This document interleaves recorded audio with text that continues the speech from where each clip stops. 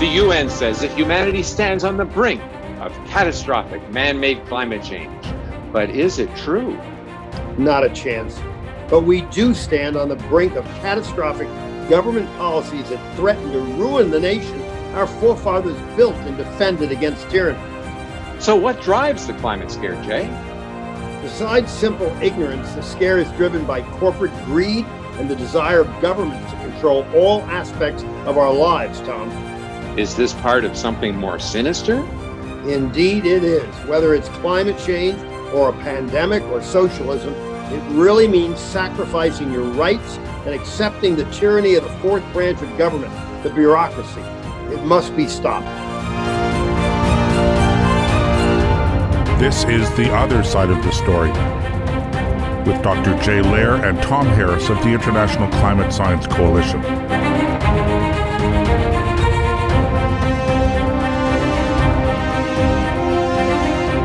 The greatest theft in American history is about to get much, much worse.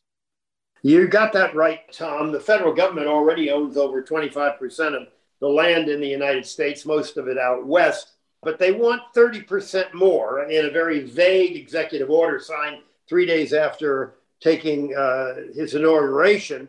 He signed Executive Order 14008 that calls for the federal government taking over 30% of our land and 30% of our water in order to conserve it, basically, for future generations. The executive order had no details. No details had come out since then. But it's been the tenor of the federal government long before Biden for, actually the better part of a century, if not a full century, to want to take land away from the public, take land away from the states. But it isn't going to happen. And by explaining all of this to our audience, I think we'll have many more people that will be able to fight it in the coming months. So let's start by enlightening our audience as to what land the federal government was supposed to or allowed to own when the Constitution was written by our founding fathers. I think very few people, I'm sure very few of our listeners are aware of this. So under English common law, a most unique significance was attached to the unalienable rights of possessing, developing, and disposing of property. Actually, America's founders took this as a biblical injunction, literally, and believed that no government official has a right to interfere with the God-given inalienable right and mandate. Their belief was that the land belonged to the people, not the king. And this was an impetus for including the grievances in the Declaration of Independence. One was the king has endeavored to prevent the population of these states and raised conditions of new appropriations of land. Secondly, in the Declaration, they said he has erected a multitude of new offices and sent hither swarms of officers to harass our people and eat out their substance. King George also attempted to prevent the colonists from possessing the new lands west of the Appalachian Mountains. The land belongs to the people, not the government of the king. So in the Declaration of Independence, there was a lot about land. One of the reasons they wanted to get rid of the king and have their own country was to control their own land. Mm-hmm. Yeah, and not only that, they wanted to control it at the local level. They didn't want to have the centralized control of land. And so it was not just the king. They didn't even want centralized control by a democratically elected federal government. They wanted it at the local level. That's exactly correct. This, like many other ideas of the founders, led them to reject the old established way of centralized control of the land and to institute orderly control at a much more local level, which would be administered close to the people for their benefit. States, counties, and local governments became the support for organized private ownership of land, with only a little bit dedicated to the common usage of the people. To ensure that this arrangement would forever be maintained, the founders gave very specific restrictions to the federal government concerning the ownership and control of land. So what this current administration is doing goes right back to the heart of the Constitution. And as we already know, this government would love to destroy the current Constitution and write their own, which would, of course, be a socialist, if not a communist constitution. Mm-hmm. Yeah. And I'll just quote from Article 1, Section 8, Clause 17 of the U.S. Constitution. It says specifically that federal property should be limited to forts, magazines, arsenals, dockyards, and other needful buildings. And to acquire the land from the states, they had to first have permission, consent from the relevant state governments. And I don't think that's happening at all now, is it? No, they've absolutely run roughshod over that entirely. One of the interesting things is that the Constitution didn't focus at all on having much land in common ownership of the people. And one might think, oh, well, we're getting rid of the king and we're having our own government. We want to own things ourselves. And one might have thought that they wanted to have land in common. But they knew hundreds of years ago, actually, the tragedy of the commons. This is a topic that's been written back about by many agricultural people and philosophers, that sadly, if everybody owns something, it doesn't work very well for the something. In terms of land, if nobody or no particular entity is responsible for land, it generally is destroyed. I mean, that is the tragedy of the commons. And we've seen historically, when there was joint ownership of property, things do not get taken care of. It's called the tragedy of the commons. And in a sense, it's sort of surprising that back a couple hundred years ago, our founders were aware of that, and they did not request much land to be held in common. I mean, we in our towns today, we have a town square. We actually might have a town garden that people can share, but it's at a very, very limited level. And as you just said, Article 1, Section 8, Clause 17 of the Constitution clearly limited the federal land, and it's worth repeating that the very small land can be acquired by the national government, and it needs the consent of the state legislature, which has virtually never been done. And, the fact that they said the federal government should only have military land for forts, arsenals to keep their weapons, dockyards, of course, along the sea, and maybe a few needful buildings. And when they established the District of Columbia, it was a very, very limited amount of land. We've seen just a total change in the attitude of the federal government. Mm-hmm. So when they have their nuclear missile silos, for example, in Arizona, and I was there, by the way, to the National Historic Site of the Titan missile. I was there a few years ago, just south of Tucson, and it's really worth going. You can go several stories down into the ground, and you can see where they would actually launch an ICBM from. And the ICBM is actually still there in the silo, not with a nuclear weapon on top. They've taken it off. But that would be definitely a valid use of state land, federal having ICBM silos, right? Absolutely. And there was not too much problem there because, they were putting nuclear weapons on the land. And so there was not a problem with the states in those days. They definitely worked hand in hand in taking that land and using it for the defense of the country. So it was not a problem. One of the few areas where the states and the federal government worked together on the management of land in defense of the country. So, Jay, this means the federal government has been violating the Constitution for a century and a half. To the best of your knowledge, have any states ever sued the government? Not to my knowledge, but they almost all should, all the Western states, if they care, but they rolled over basically and let the federal government take over. But you're exactly right. It has been almost a century and a half that the federal government has defied the Constitution. And, one of the reasons of our doing this show and writing the article at America Out Loud was really to raise an issue that is hidden from the public. And not aware of, and really try to drum up interest on the parts of the states, because there should be some suits between states and the federal government. Mm-hmm. Well, in our article on America Out Loud that I'll include in the podcast under our show, we have something called the federal fault line. And it's interesting because to the right of the line, to the east of the line, we have the original 13 colonies plus a number of new colonies or new states in which more than 95% of the land is controlled by the state. Only about 4% is controlled by the federal government. But what's the case to the west of this line? Well, it's totally different. And yet the founders made sure that all states were treated equally. The original 13 states had both dominion and sovereignty with respect to land within the state's borders, and the national government's land holdings were very little and in accordance to the purposes outlined in the Constitution. As you say, east of the Mississippi, it only averages about 4% of federal land.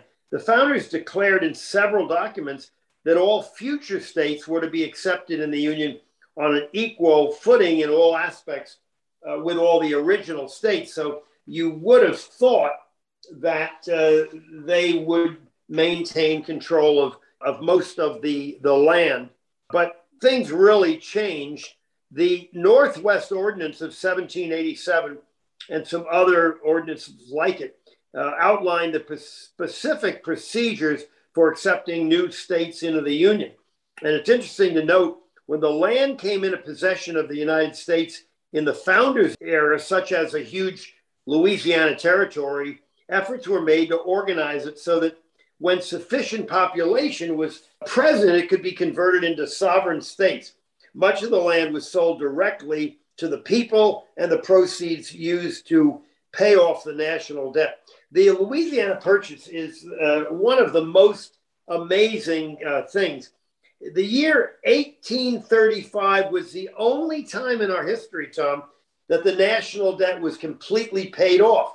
The founders were loyal to the constitutional requirements in two ways. One, the disposition of the land of the people, and two, paying off of the national debt. So when we took over that huge amount of land in the Louisiana Purchase, as quickly as possible, the federal government sold the land to the people and used the income to pay off the national debt. And it's the way it should be. Do you know our entire federal debt? You know how the many trillions that we all talk about that Mr. Biden and his folks are increasing by the day, the national debt?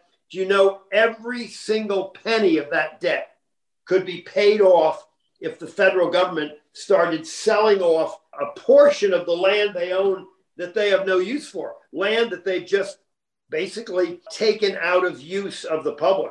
It's truly a disgrace. And land they shouldn't have in the first place. Absolutely.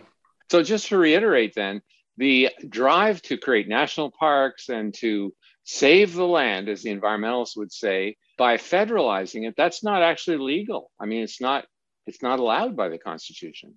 That's exactly correct. It is not allowed by the Constitution. The enabling acts of the Western states, the original 13 states and later Midwestern and Southern states, currently have very little federal lands, in some cases as low as 1% within their boundaries, as required by the Constitution. But when the Western states applied for statehood, a whole new philosophy was in vogue in Washington, D.C. It's as though the age-old kingly philosophy that the founders fought so hard to eliminate had returned, and the Central Powers saw opportunities to control the people by retaining control of their land. So it's just been an entire different philosophy when it came to the Western states coming into the Union. Mm-hmm. So it sounds like the Western states should have immediately taken ownership of all the land that wasn't already privately owned as soon as they became states. But you're saying they didn't stand up and tell the feds, well, it's all our land now. They didn't do that. That's exactly right. It's hard to understand that. Generally, our Western state culture is considered more independent than the Eastern states, but the federal government were able to cajole them or what have you to leaving the bulk of the land within the federal government. The passage of the Forest Reserve Act of 1891, not long after some Western states came into the Union, California came in 1850, Nevada in 1864, the tendency grew from the federal government to not dispose of land within the respective states as agreed in the enabling acts, but to set aside lands for other purposes. And Yosemite Park, Yellowstone were among those passed in the Forest Reserve Act of 1891.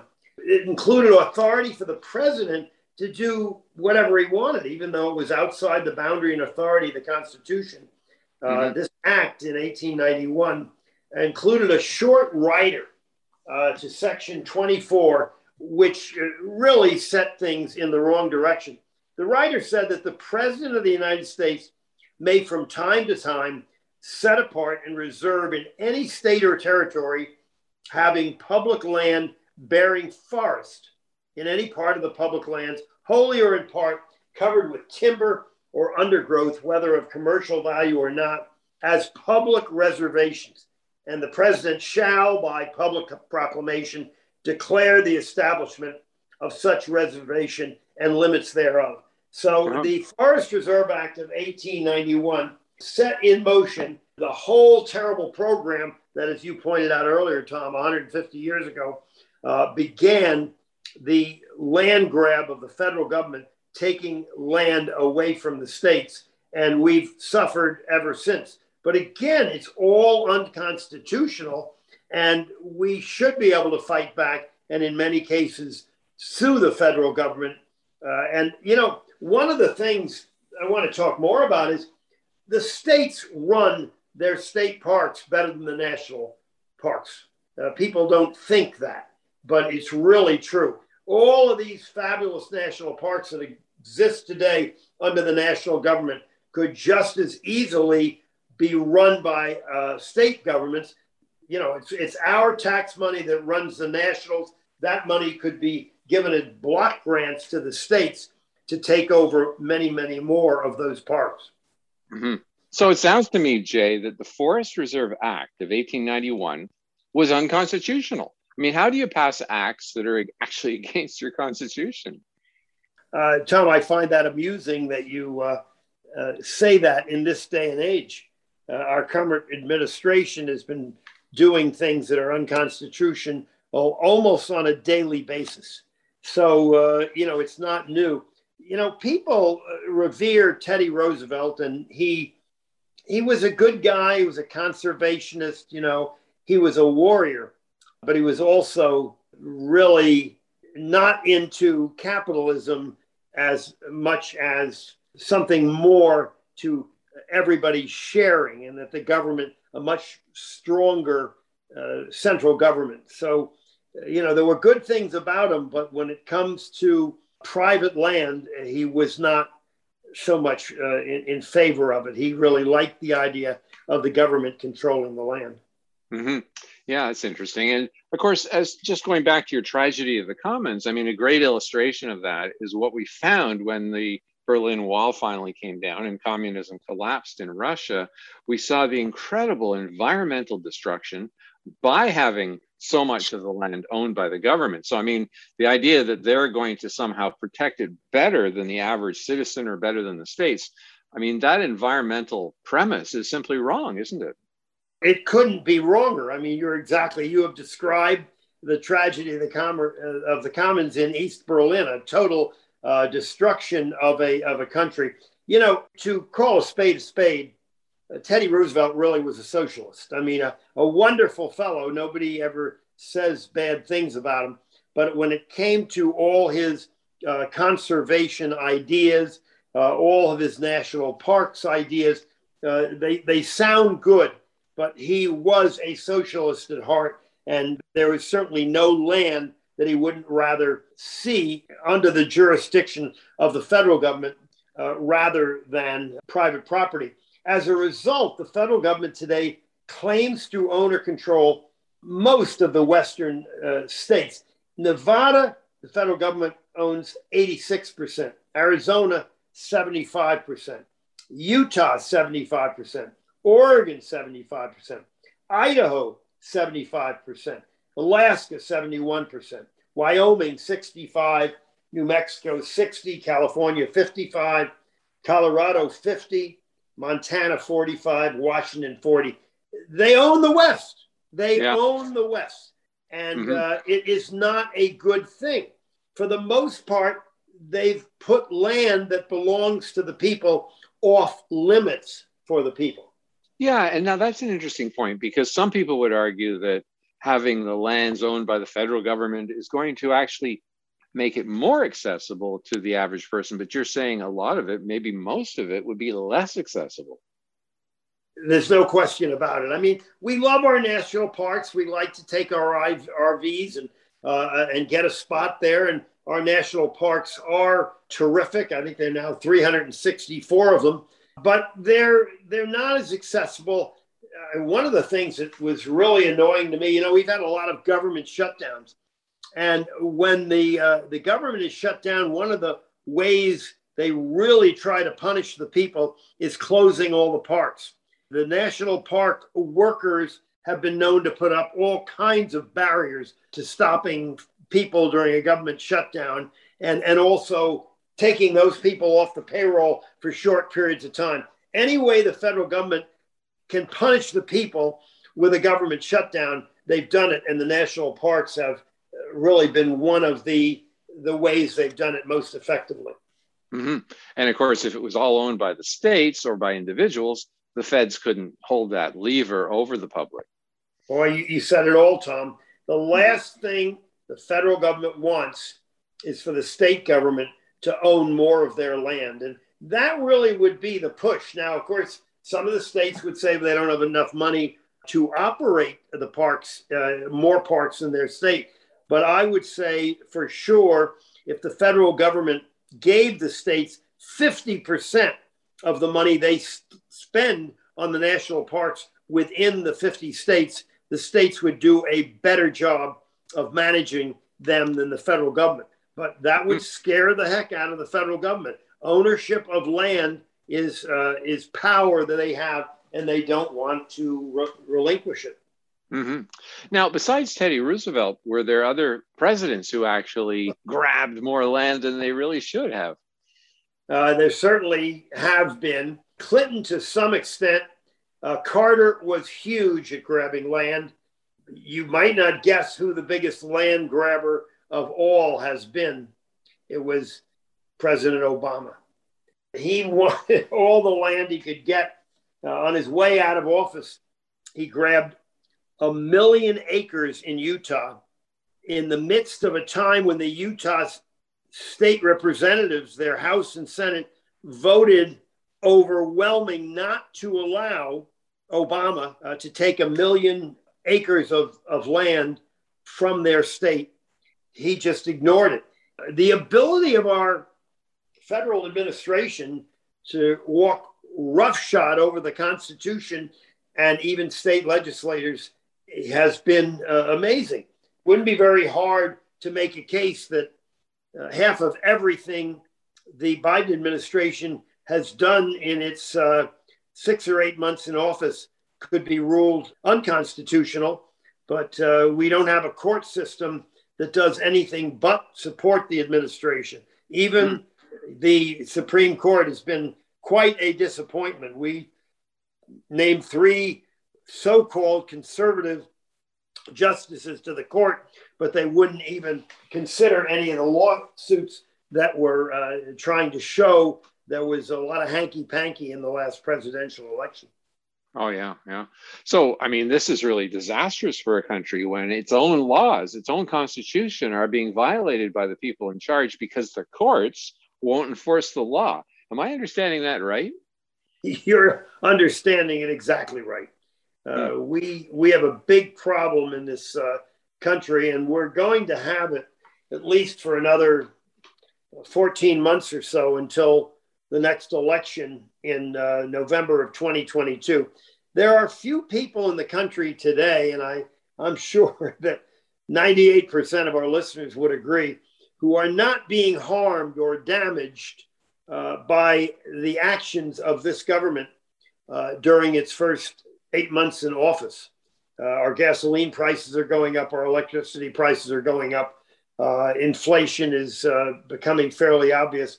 I really not disappointed in all the bad things they're doing, the absurdity of trying to give money away to everybody and making it so that more people are happy to stay home than going to work. I'm very confident that in November of 2022, the vast majority of the public are ready to vote a new party into office in most of the congressional districts. I think it'll be a landslide. So in all the things that we're talking about that are bad, there is a silver lining, and the silver lining is they're not going to get away with it for too long. Yeah. Well, on that note, let's go to commercial break. And when we come back, we'll talk about a new book called How the West Was Lost, actually written in 2000. And we'll talk about, other factors like what would Biden do with that land? So stay tuned. We'll be back right after the break. Let's get real. Let's get loud. On America Out Loud Talk Radio, this is McCullough Report. Are you tired of your tired vitamins? Consider Healthy Cell. These are pill-free vitamins that are in convenient gel packs.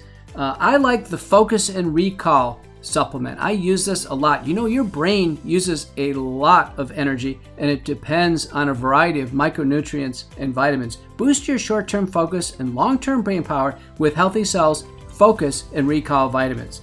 So go to healthycell.com, use the code OUTLOUD, all capital letters, OUTLOUD, for a 20% off your first order of any Healthy Cell product. Let's get real. Let's get loud on America Out Loud Talk Radio. This is McCullough Report. In 2008, the amount of concentrated time people could spend on a task without becoming distracted was 12 seconds. 5 years later, it was only 8 seconds, 1 second less than a goldfish. If you find yourself always distracted or having trouble recalling information, you're likely to fall behind in the demanding, fast-paced 21st century.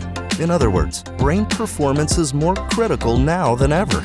Boost your brain power with Healthy Cell's Focus Plus Recall. Science-backed nootropics to sharpen focus, concentrate longer, enhance recall, improve mental speed, learn rapidly, and be more alert. It's a pill-free brain supplement made with maximum absorption technology, designed to feed our brains at the cellular level. Take it for a test drive. Go to healthycell.com and use code OUTLOUD for 20% off your first order of Focus Plus Recall. That's healthycell.com. Code OUTLOUD for 20% off.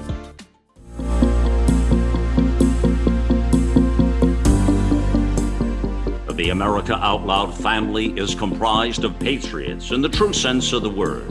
We know that if America fails, the world will fail. It is incumbent upon us to carry the torch for liberty and the Constitution to help save America for future generations to come.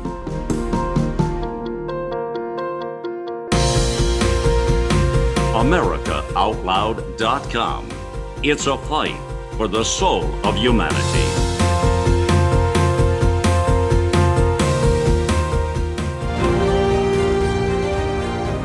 So, Jay, there was a book written in 2000 called How the West Was Lost. Can you tell us about that? Yes. William C. Hayward wrote the book in 2000, How the West Was Lost. He discusses the theft and usurpation of states' property rights. He documents the gradual and powerful takeover of one of America's most precious resources, its land. It's interesting that the loss of America's property ownership nearly parallels the ongoing loss of individual rights in so many other areas. It's a new philosophy that is engulfing our majestic land, and a philosophy that would destroy America if we don't awaken to it, to our awful situation. And I've seen it all over the country. I spend a good deal of time around the Adirondack Mountains in the Northeast, where the government is literally taking over more and more of public lands and making it into conservation districts where literally people use the right to lose their backyard. So what Hayward said is the loss of our power in terms of land ownership. We're losing all kinds of individual rights. I mean, everything that deals with the woke generation, the critical race theory, the idea that now a man who says he's a woman can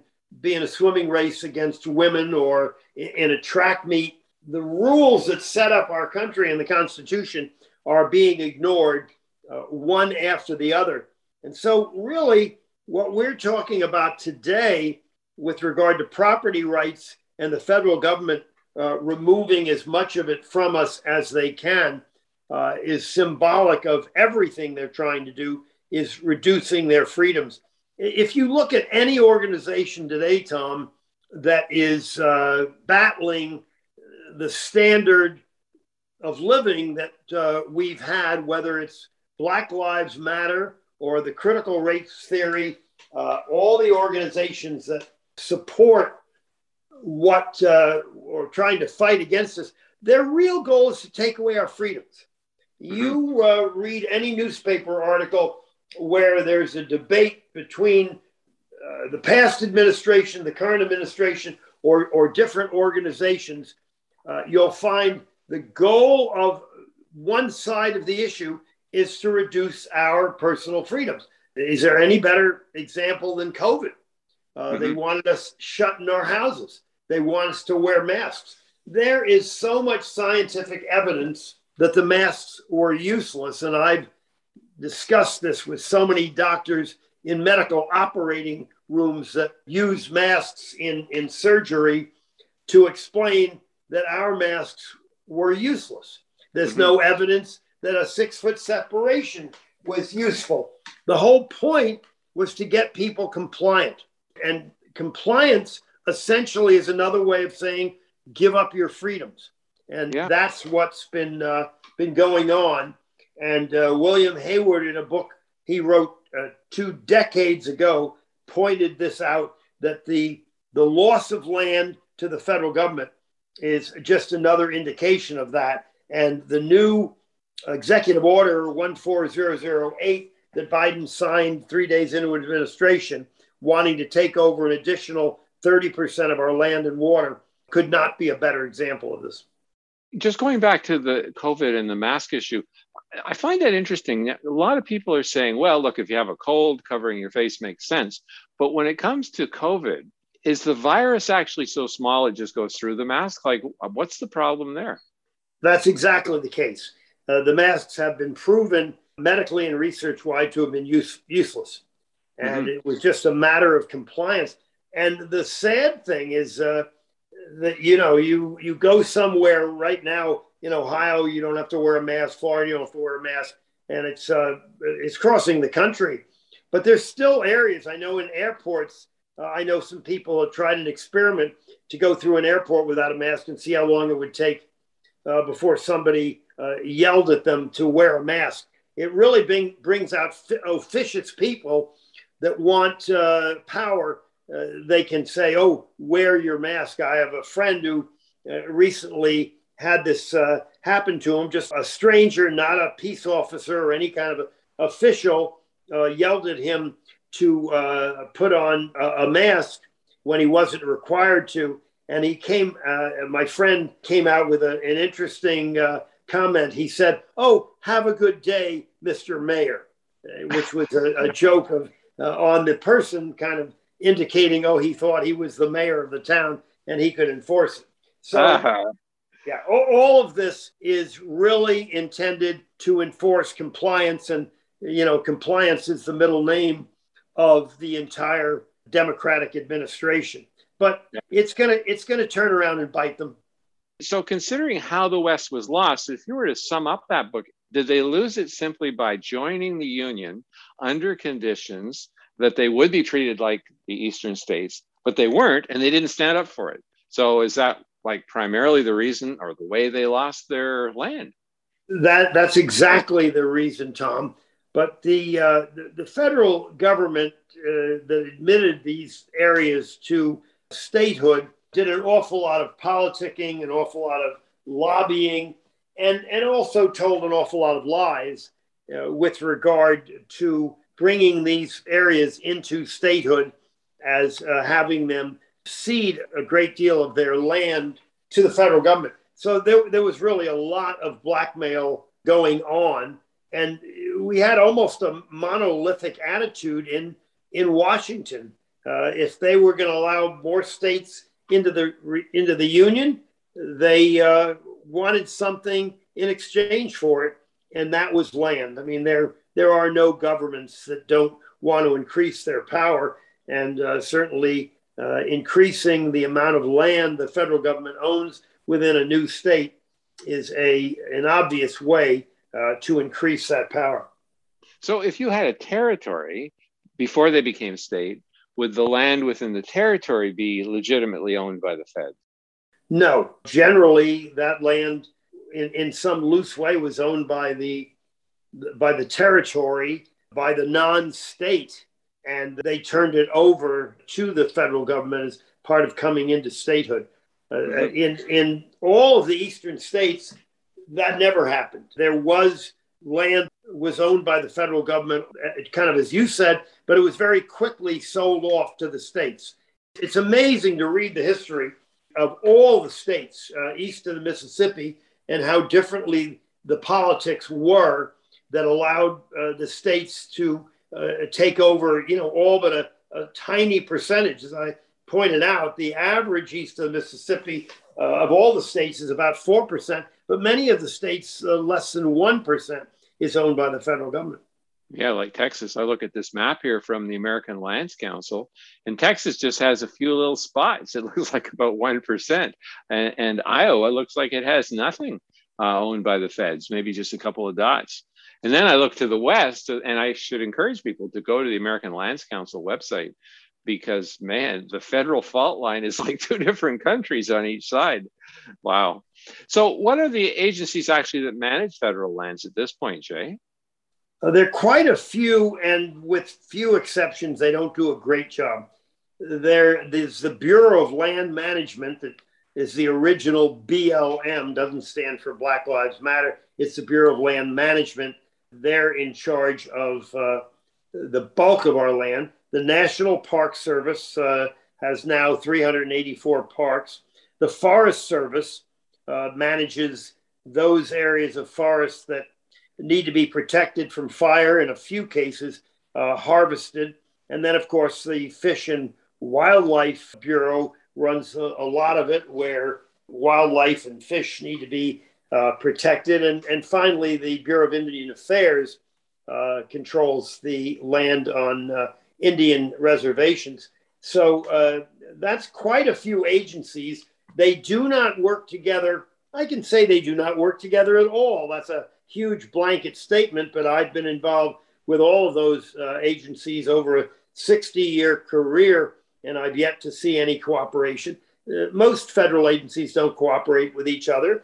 Everybody wants the most power they can possibly have, and they do. So I would say there are no, and I've done so much work with state land management agencies. I've never worked within a state, and I've worked in many where I didn't think the state did a better job than the federal government managing their land.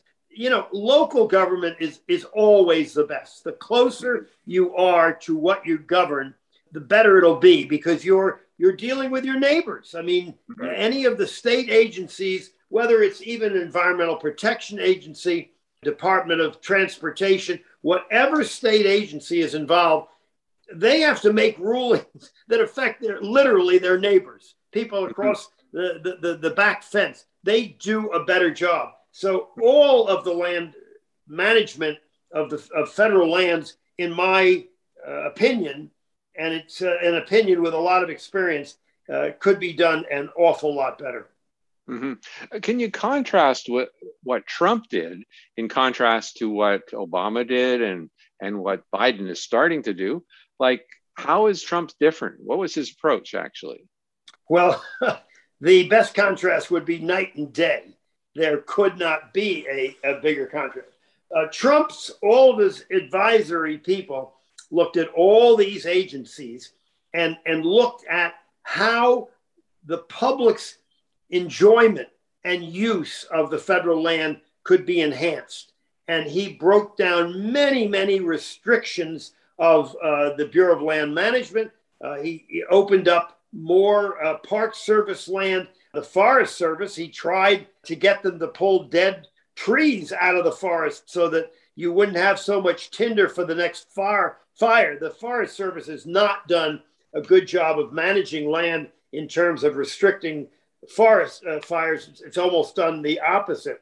As to fish and wildlife, he wanted to open up more land to hunting and fishing with no damage to the environment at all. He really did a tremendous job. And of course, as soon as Biden took office, the first thing they did is try to undo everything that Trump has done. And they've done a pretty good job of that. There's some really good quotes that I wanted to read to you from our article. First of all, the idea as to who are the best ones to manage the land. And if we talk back to Kansas native, your president, Dwight D. Eisenhower, he really hit the nail on the head when he said, and I'll quote, when he was in office, this is what he said: "Farming looks mighty easy when your plow is a pencil and you are 1,000 miles from a cornfield." Very, very perceptive. Now, what about this fellow, Senator Roger Marshall, Republican from Kansas? He's also a member of the Senate Committee on Agriculture, Nutrition, and Forest. What does he say about Biden's executive order? Well, he is infuriated by it because he knows the huge cost to his state of Kansas, that the large percentage of the income of the entire state of Kansas is farm income. There are as many as 100,000 jobs related to agriculture in Kansas that would be lost if you remove 30% of the farmland and 30% of the water from the state of Kansas.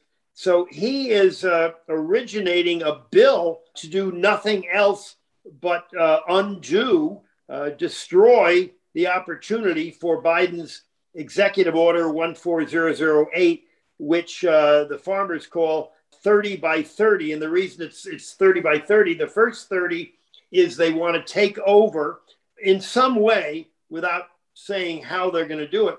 They want to take over 30% of all land that they don't currently manage for conservation. They want to take over 30% of the water rights of all the land they don't manage. And they want to do it by the year 2030. So the second 30 is from the year 2030. Happily, one of the things that I like about everything Biden does, the year that he's planning to do it is never 2022, 23, 24. He will be long gone. I think nobody questions the fact that he will be a one-term president. And I think they will not keep the White House, whether Trump runs again and wins, or maybe Governor DeSantis from Florida, or any number of good candidates will take over. And all of the things that the Biden administration sets in motion for a few years down the road past his presidency, they are not going to happen. So they really don't, as much as people can be depressed and say everything he's doing is terrible, it isn't going to happen. I mean, he would like to do away, of course, with all fossil fuels. That isn't going to happen. He would like to do away with internal combustion engines. That isn't going to happen. And in a sense, he's really showing his hand and showing the public the insanity of the kind of things that they're doing. Yeah, it's sort of interesting that they're so confident. They're not even hiding from us what they're doing. And I think that's actually a great benefit to us. They've coined a new term. The word is disinformation. And they basically define disinformation as anything they don't agree with. So now anything conservatives say at all is considered disinformation. And Facebook is helping them to do that. And you're saying they're doing this stuff out in front. They're being transparent. I've got to laugh. What could be a better example of that than the president's son, Hunter Biden, all of a sudden becoming a painter with no artistic background and selling his paintings for $500,000 to unknown buyers. I mean, that's clearly he's selling influence to the president in the most open way. It's actually laughable. But, while he's getting away with it on a daily basis, the public is not stupid enough not to know exactly what the president's son is doing out there in the open. As you point out, Tom, they are brazen beyond belief. Yeah, exactly. On the website, Right Side Patriots, Craig Anderson pointed out that if the federal government ends up owning 30% of the farm and ranch land, they'll be able to decide, what kind of livestock can be raised on that land, what prices can be charged, and all sorts of things about the commodities. Do you agree with that? Oh, totally. I don't think there's any question about it. I don't understand these evil people. I don't understand what they get out of wanting to enslave our entire population and dance to their tune in everything we do every day. I do not understand it, but it's clearly obvious that that's what they want to do. And they're now joined by all America's, they're called oligarchs, the super rich in Russia. We just call them our billionaires, but our billionaires have all the things that money can buy. They're at some level of an advanced age. So all they have left to do in life is to increase their power over people. And that is what they're doing. They can't do it in a capitalist society. They can only do it in a socialist society. And all of our billionaires become socialists, ultimately communists, ultimately wanting total control over everything the population does. It certainly wouldn't interest me. I don't know why it interests them. They're shooting off rockets into space, selling seats. They think that's a big deal. It isn't really a big deal compared to landing people on the moon or going to Mars, but they show off that way. But their real idea is to control people. And it's sad, but it's so out in the open, as Hunter Biden's paintings are, they're not going to get away with it for very long. Yeah, it's almost like a boy builds a tree fort and he climbs up in the tree fort, then he pulls up the ladder after him so no one else can come into the tree fort. I mean, they made their billions in a capitalistic system, and yet they're trying to destroy the system so no one else can follow their example. Tom, there is no better example. I mean, many of us as kids probably experienced that. I know I did. My next door neighbor in a lot built a tree fort and initially didn't want to let me up. Eventually, he did let me up, and I climbed up into his very nice little treehouse. But what a great analogy. It's one that every one of our listeners, I think, can relate to. That's who the billionaires are. And it's very sad. I think a lot of money destroys people's minds. Money is the root of all evil. I think we're watching it. We really are watching it, whether it's Facebook or Amazon or Bill Gates. I think that kind of money destroys people's minds in terms of continuing to do good. They literally, as far as I'm concerned, and I'm sure many of our listeners would agree, they become evil.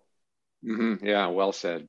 One thing I think readers might have a hard time understanding is how does an executive order entitled Tackling the Climate Crisis at Home and Abroad, how does that lead to obfuscation of huge amounts of land? And if you read actually deeper into the executive order, it says this, and here's the clue as to what they want to do with all that land and why they need it. The Secretary of the Interior shall review siting and permitting processes on public land and in offshore waters to identify to the task force steps that can be taken. Here's the important part, consistent with applicable law, to increase renewable energy production on those lands and in those waters with the goal of doubling offshore wind by 2030, et cetera. So, I mean, it sounds like they may not use them for farming anymore. They may take them out of production and cover them with solar and wind farms. Oh, I don't think there's any question about that. They totally ignore how important that land is for producing our inexpensive food. They totally ignore the fact that who better than a farmer to take care of his land, to be conservative, to care about the environment. Nobody better than the farmer himself. I mean, there's nobody in his right mind thinks the federal government would manage a single acre of land better than a farmer would. It just absolutely makes no sense. And that's exactly right. It's all about wind and solar. Their primary thrust, and you know, I don't think hardly any of our listeners would think that fossil fuel and the emission of carbon dioxide has any negative impact on our planet. It, in fact, has no impact on the thermostat of the planet.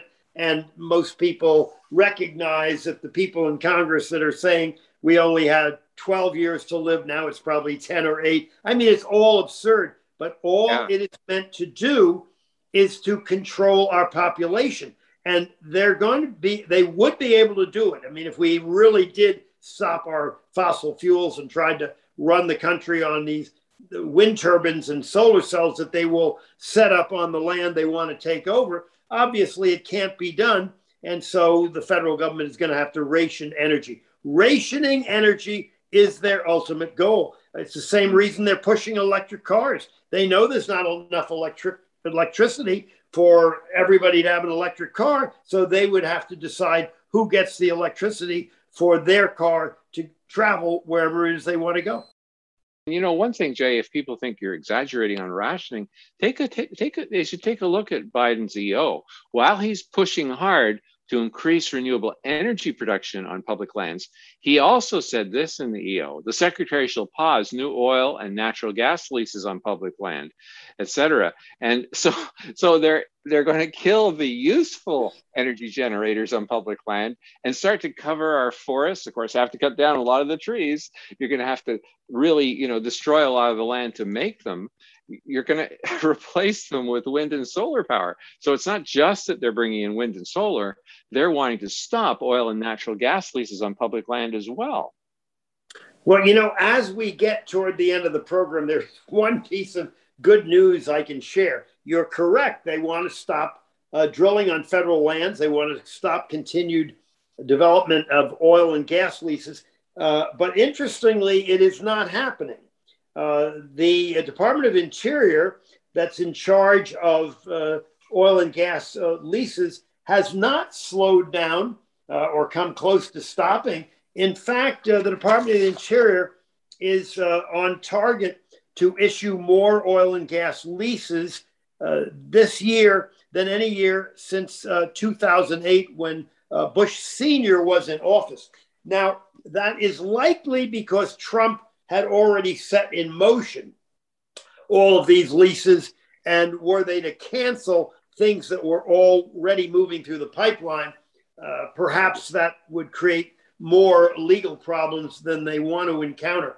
But I think the audience would be glad to know, at least at the moment, nothing whatsoever is being done to slow oil drilling on federal land and the development of new oil and gas reserves. And that's certainly a good thing. What happens a year from now, we can't be sure, but a year from now, we're closer to taking back the Congress, which let me be totally optimistic and go out on a limb for everybody listening to this show. We will take back the House of Representatives in a landslide in November of 2022. And I think at least a small majority in the Senate. That's going to cripple the insane things that the Biden administration is doing virtually every day.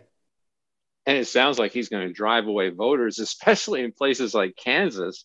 You know, this Senator Marshall from Kansas, his 30 by 30 Termination Act, do you think that has a reasonable chance of getting anywhere? It certainly is raising attention. Oh, I think it'll pass. I really do.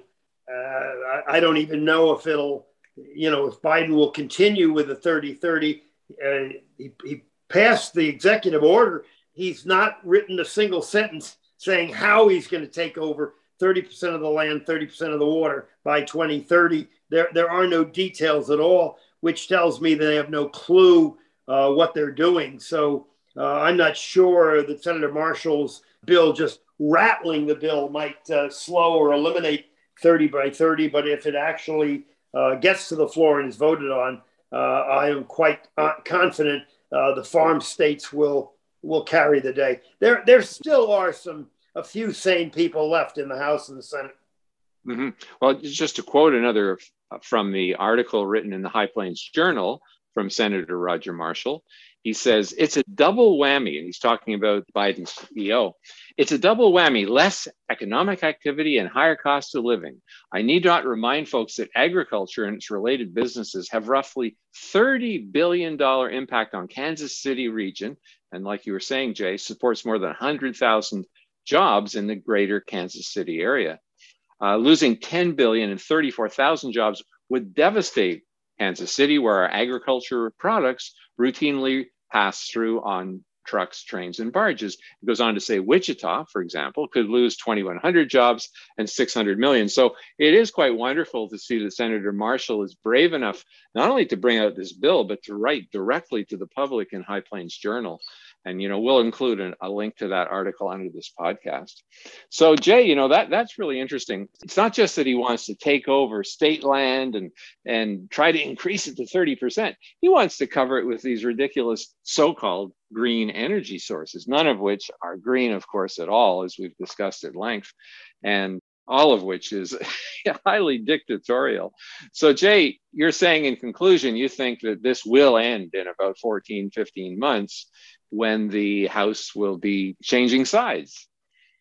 Absolutely, Tom. And it's more than just Kansas. Imagine every other farm state around Kansas feels the same way and would suffer the same losses. 16 governors have now written a letter to Mr. Biden objecting to his Executive Order 14008, the 30 by 30 ruling. I don't think it's going to get anywhere. And the more ridiculous things he does, the more people will eventually turn on him. And he's really creating a platform for every conservative representative to run on against Democratic House members. I think he's doing our work for us. And that's why I'm so confident that in the November 2022 election, we will take back the House in a landslide. They only have a 3 or 4 seat majority now. I predict our majority will be in the 10 to 20 range, and that's going to cripple the insanity that Mr. Biden moves with virtually week to week. Well, that's a wonderful way to end. I hope you're right. Anyway, this is Tom Harris and Jay Lear signing out from the other side of the story.